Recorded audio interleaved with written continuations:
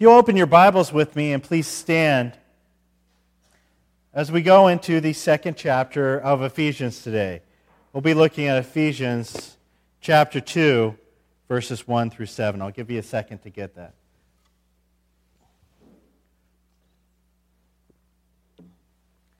Ephesians 2, verses 1 through 7.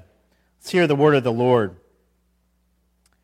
As for you, you were dead in your trespasses and sins, in which you used to live when you followed the ways of this world and the ruler of the kingdom of the air, the spirit who is now at work in those who are disobedient.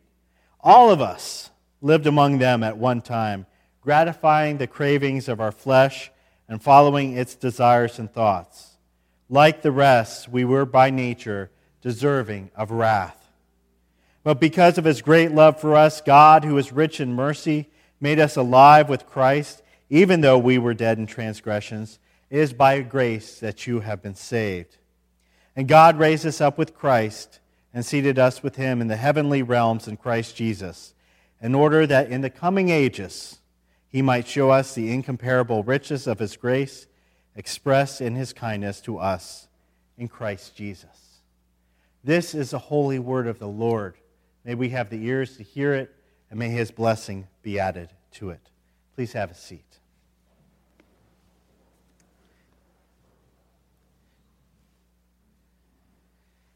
In 1816, English novelist Mary Shelley got into a bit of a contest with her husband, who was a poet, and one of his friends, the famous poet Lord Byron.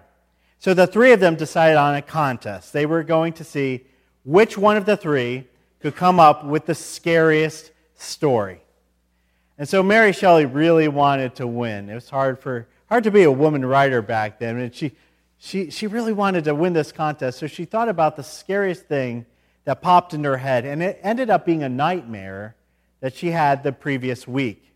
And so she started writing down this nightmare about a scientist who took something that was dead and he brought it to life.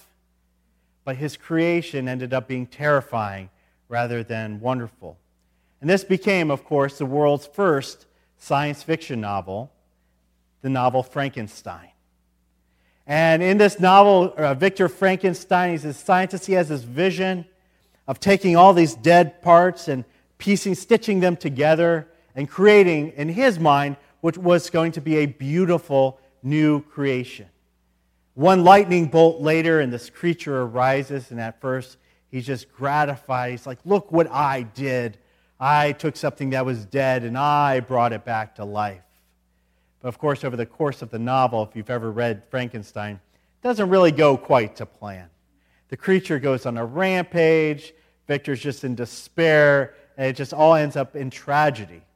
And of course, the great irony there is that while he wanted to reverse the mortal condition, he ended up bringing even more death and more suffering into the world. But that novel was not the first time we've ever heard of somebody taking something that is dead and bringing it to life. Unfortunately for us, in our lives, it ends up much better than the novel Frankenstein. So in Ephesians 1, you might remember that we learned of God's great plan. And hopefully you've been rereading Ephesians, so it's starting to sink in a little bit. And you're reminded of that God's great plan is to unite all of his creation, his redeemed creation, under Christ Jesus. So that's his great plan. But the question arises after that, how does he make it happen in the face of many great obstacles?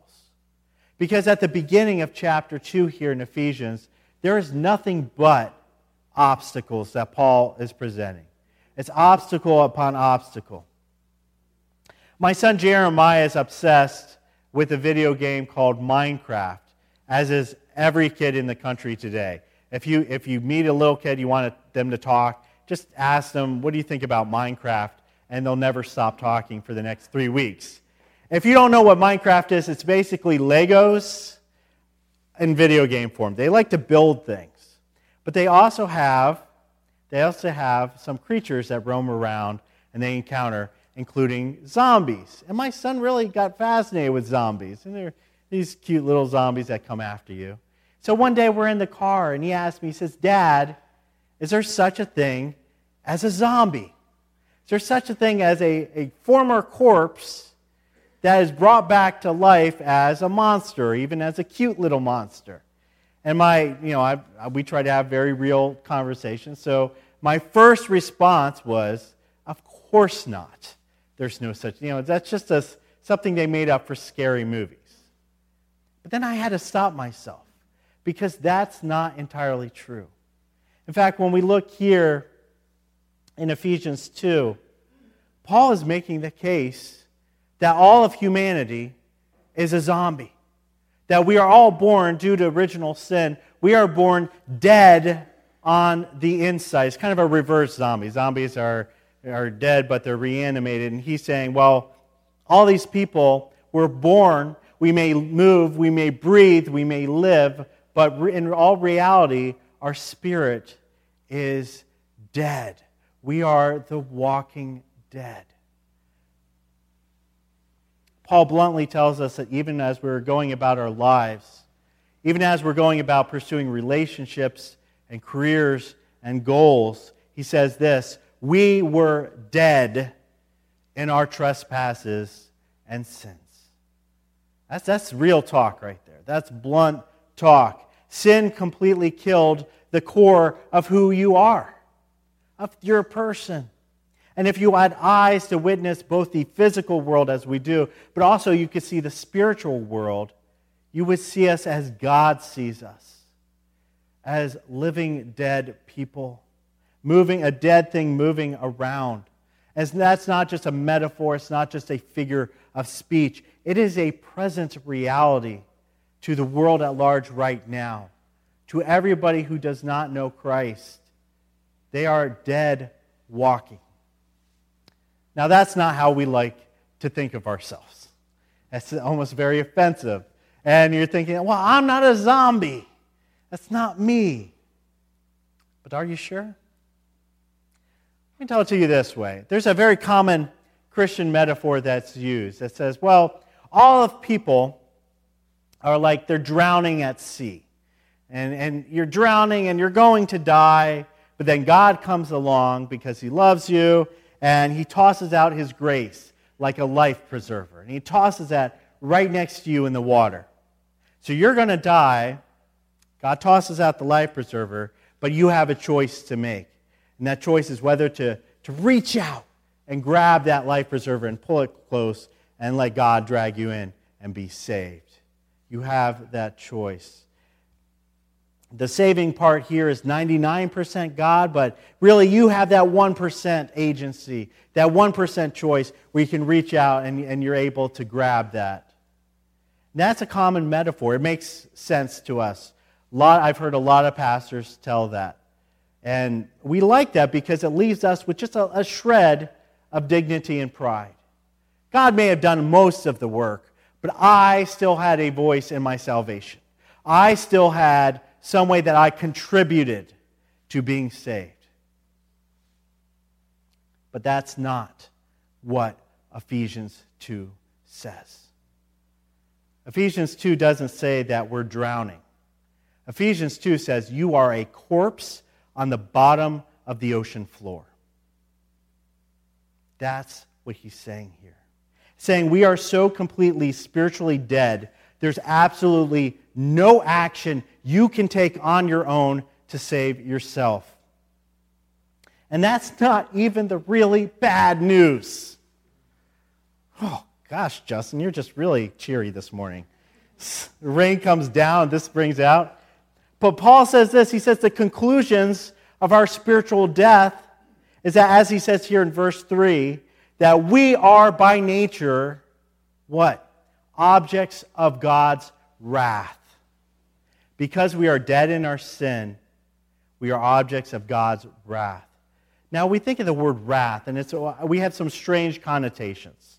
First of all, it's not a word we typically use, and if we do use it, we think of somebody just kind of flying off the handle and irrationally getting angry. But that's not how God is. God's actually worse than that. Or more serious, I should probably say. God's wrath is an unrelenting commitment to justice against sin. He's unrelenting in bringing justice against sin. That is what his wrath is. And so what Paul is asking us in these opening verses, he's asking sinners to consider, is this disturbing question. What if God is not for us? What if God is against us? What do we do then?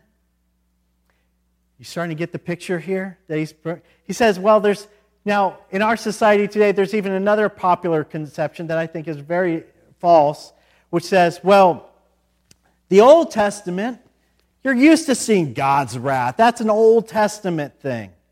But somehow when we turned the page into Matthew, God turned into Mr. Rogers all of a sudden.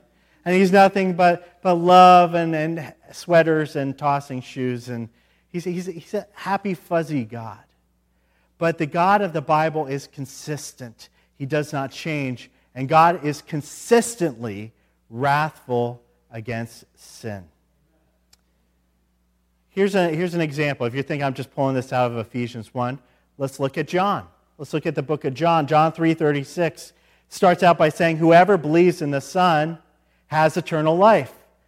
Thank you, John. That's a beam of sunshine in our day. Take that, Pastor Justin. Sounds good.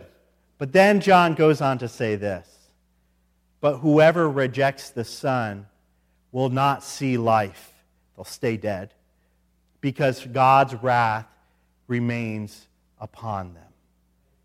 John said it. Paul said it. Brothers and sisters, we don't take God's wrath seriously because we don't take sin seriously. The only reason that sinners are not experiencing God's wrath right this very second is because God is being patient. He's postponing his judgment. He's postponing that wrath so that he might save the elect. That's the only reason he's not bringing down that wrath right away. And it's not an easy teaching. I'll say that right now. I struggle with this teaching. I go, this is uncomfortable. I don't like hearing this. I want to hear God say, Justin, you're doing okay. You were born okay. You're living okay. You're doing the best you can. But no, Paul right here is summing up in 3 verses what he spends 3 chapters at the beginning of Romans arguing. He's saying, guys, I'm cutting you off. I'm cutting all these counter arguments off. You're not a good person.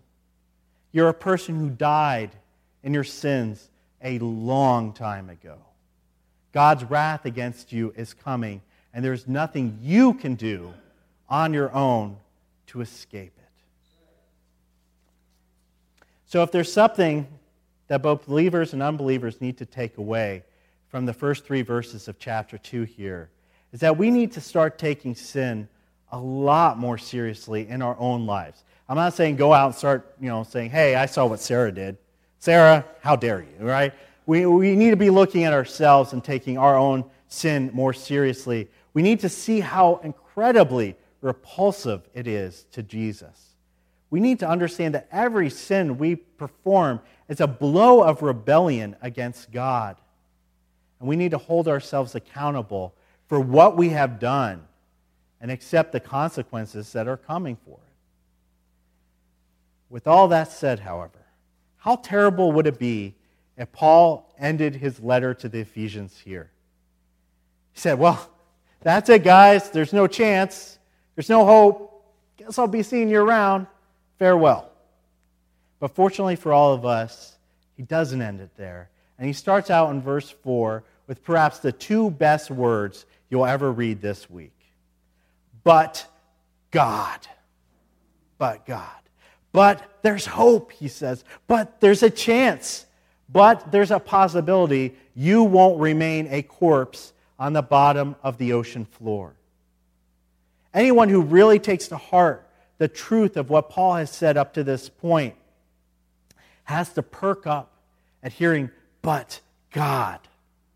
Paul shifts the action away from us, from the dead. He says, the dead can't do anything. So let's shift our focus, our attention, our action to a living God who can save. And he says this, but God, who loves us, who is rich in mercy, made us alive in Christ. Now I can start smiling. We learn two very important things in verses 4 and 5 here. We learn what motivates God and what he does because of that motivation. Why does God move into this situation? Well, if you look really closely, you read between the lines, you're not going to see that God is motivated because your resume is really impressive. It doesn't say that he's tallied up our charitable givings from 2019 and that just put us right over the line and then he started moving into action. He doesn't say, well, he did a compare and contrast with all of humanity and you were just a little bit better than all the rest of the sinners out there. It doesn't say any of that. What it says here is his motivation comes from who God is. God is motivated because of who he is. God is motivated because he has a passionate love for us. He is in love with you. He is absolutely in love with you. Even as we spit at him and we strike at him and we tell him, God, I hate you and I want to do my own thing, God says, I love you. I love you. Sinclair Ferguson said of this, he said, the Gospels show that the deepest heartbeat of God is for us. God's deepest heartbeat is for you. When we look at what we really are, what we've really done, we look at the first 3 verses here in Ephesians 2, we go, there is no logical reason why God should love us. But he does. He does. And that right there is a game changer. That's what brings us to this phrase, but God. Motivated by his love for his chosen elect, God dives into the water. He grabs your lifeless spiritual corpse. He brings it up to the beach. And then he does something that's impossible, absolutely impossible for anybody else to do. He makes you alive again. That grace he transfers to you brings every sin in your life and it puts it onto Jesus Christ's shoulders on the cross. So instead of you being an object of God's wrath, Jesus became an object of God's wrath. We were by nature objects of God's wrath, but by grace, Jesus, the Son, takes the full brunt of our punishment, of God's unrelenting wrath on the cross. It wasn't just a physical death that Jesus suffered. It was a spiritual death on the cross too. And because of that, the Son bore it for you, because he loved you. He could have gotten off that cross anytime he wanted, but he stayed up there because he loved you. And now, he's revived you. And he's replaced the stench of sin, the odor of decay. He's reversed it, and suddenly inside of you is beauty and life. And it starts to branch out into every part of your being. It starts to root out the sin. It starts to kick it out. It says, there's no room for you in here. This is the Holy Spirit's temple. This is where the God of all gods lives. Get out of here, sin. Paul says, when we were dead in our sins, going back a little bit, he said we followed 3 things. This is how we lived. We followed the trends of worldly culture. We followed the whispers of Satan. And we followed our own desires. That's what we did. That's when people talk about free will, we were freely following our will, and that was our will. That was our will to follow those things. But now we have somebody else to follow. And it's the one who made us alive again. It's a radical change in our life and what we do and what we live for.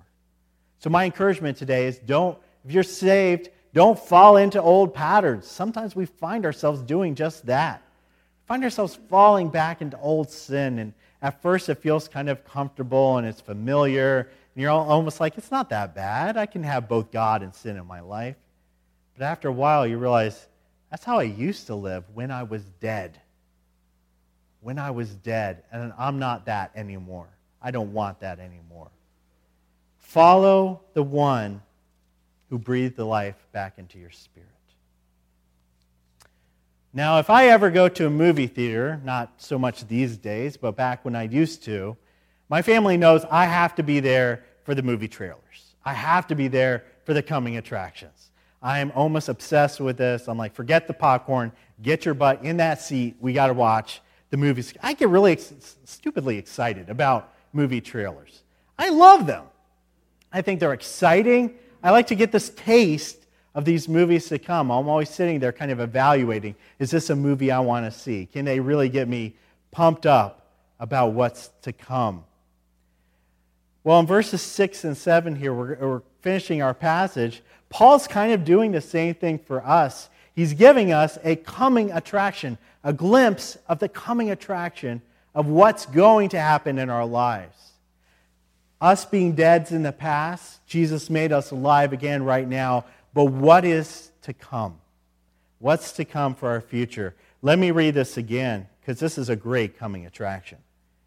God raised us up with Christ and seated us with Him in the heavenly realms in Christ Jesus, in order that in the coming ages He might show us the incomparable riches of His grace expressed in His kindness to us in Christ Jesus.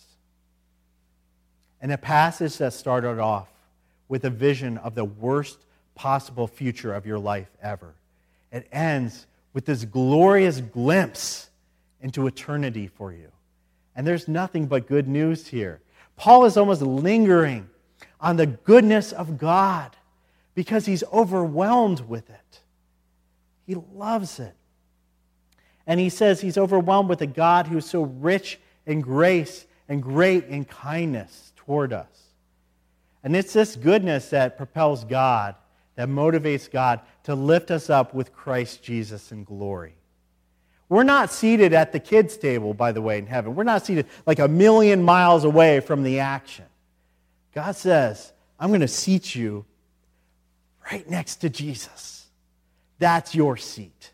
A seat at the big table, so that Jesus can lean over and have an intimate talk with you and show you things and tell you things and reveal things. And you can ask any question you want to the Creator of all, and He'll answer it to you. Isn't that just a great picture? And God will be kind to us. I love that Paul uses this word kindness. So we might think in those first 3 verses, we're thinking of wrath and the God that maybe hates us. But here is a picture of a God who, once He brings us alive, shows nothing but kindness toward us. We don't go up to heaven and God says, well, I hope you're comfortable because I'm going to recount to you every single sin you ever did against me. I think sometimes as Christians, we kind of worry. That's going to be the first few hundred years of our heavenly life. As God saying, settle in, I got a list to read back. He's not going to do any of that. He's not going to make you work off your sin. I know my time's up. I'm working on it here. He's going to be astonishingly kind to us in the ages, the coming ages, it calls us. Ages and ages and ages to come. A God who loves you, who's rich in mercy towards you, rich in grace, rich in love, rich in kindness. He's going, guys, this is what you got to look forward to. Right now, there are some people who used to sit in the pews here at Knox, and they are enjoying that seat right next to Christ. They are enjoying His kindness and His grace. And man, if they could come back here even for an hour, they would say, guys, you can't even imagine. Can't even imagine how good it's going to get. So as a result of this passage, we as Christians have no business living our lives, trudging along with our heads down, just trying to get through another day. Ephesians asks us to lift up our eyes to our real hope, to think of the future, this wondrous future that's coming. It asks us to filter everything we do and say and think through our love for Christ who loved us, for a Christ who did the absolute impossible and took something that was completely dead and made it alive again. Let's pray. Dear Heavenly Father, may we accept the truth of this passage. Not just the easy stuff, but also the hard stuff, because it all works together. Lord, the more we see the state that we used to be, the more we understand how great our salvation is, how great your love is for us. Even though we were dead, but God saved us in his mercy and his love. Lord, I pray for those that right now are still walking around dead. Lord, they've been resisting you, they've been fighting you, they've been denying you, they've been downplaying you. They've been downplaying the seriousness of their condition. And Lord, we're not here at church trying to be elitist, trying to think, well, we've got something they don't got, we're better. Lord, our desire and our heart is the same as your desire, which is you desire them to be saved. You desire them to be made alive again, to realize there's a better way to live, a way with you, a way that they don't have to live in their shame. They don't have to live with their guilt. They don't have to live with a future where your justice is coming, but rather a future where your love is on the way. We just pray for those people. Use us in whatever way you want to use us, Lord, to reach out and minister to them, to be a word of faith, to be Christians who live the way we talk, the way we read in the Bible. Use us whatever way you want to use us, Lord. We're yours. In your name, amen.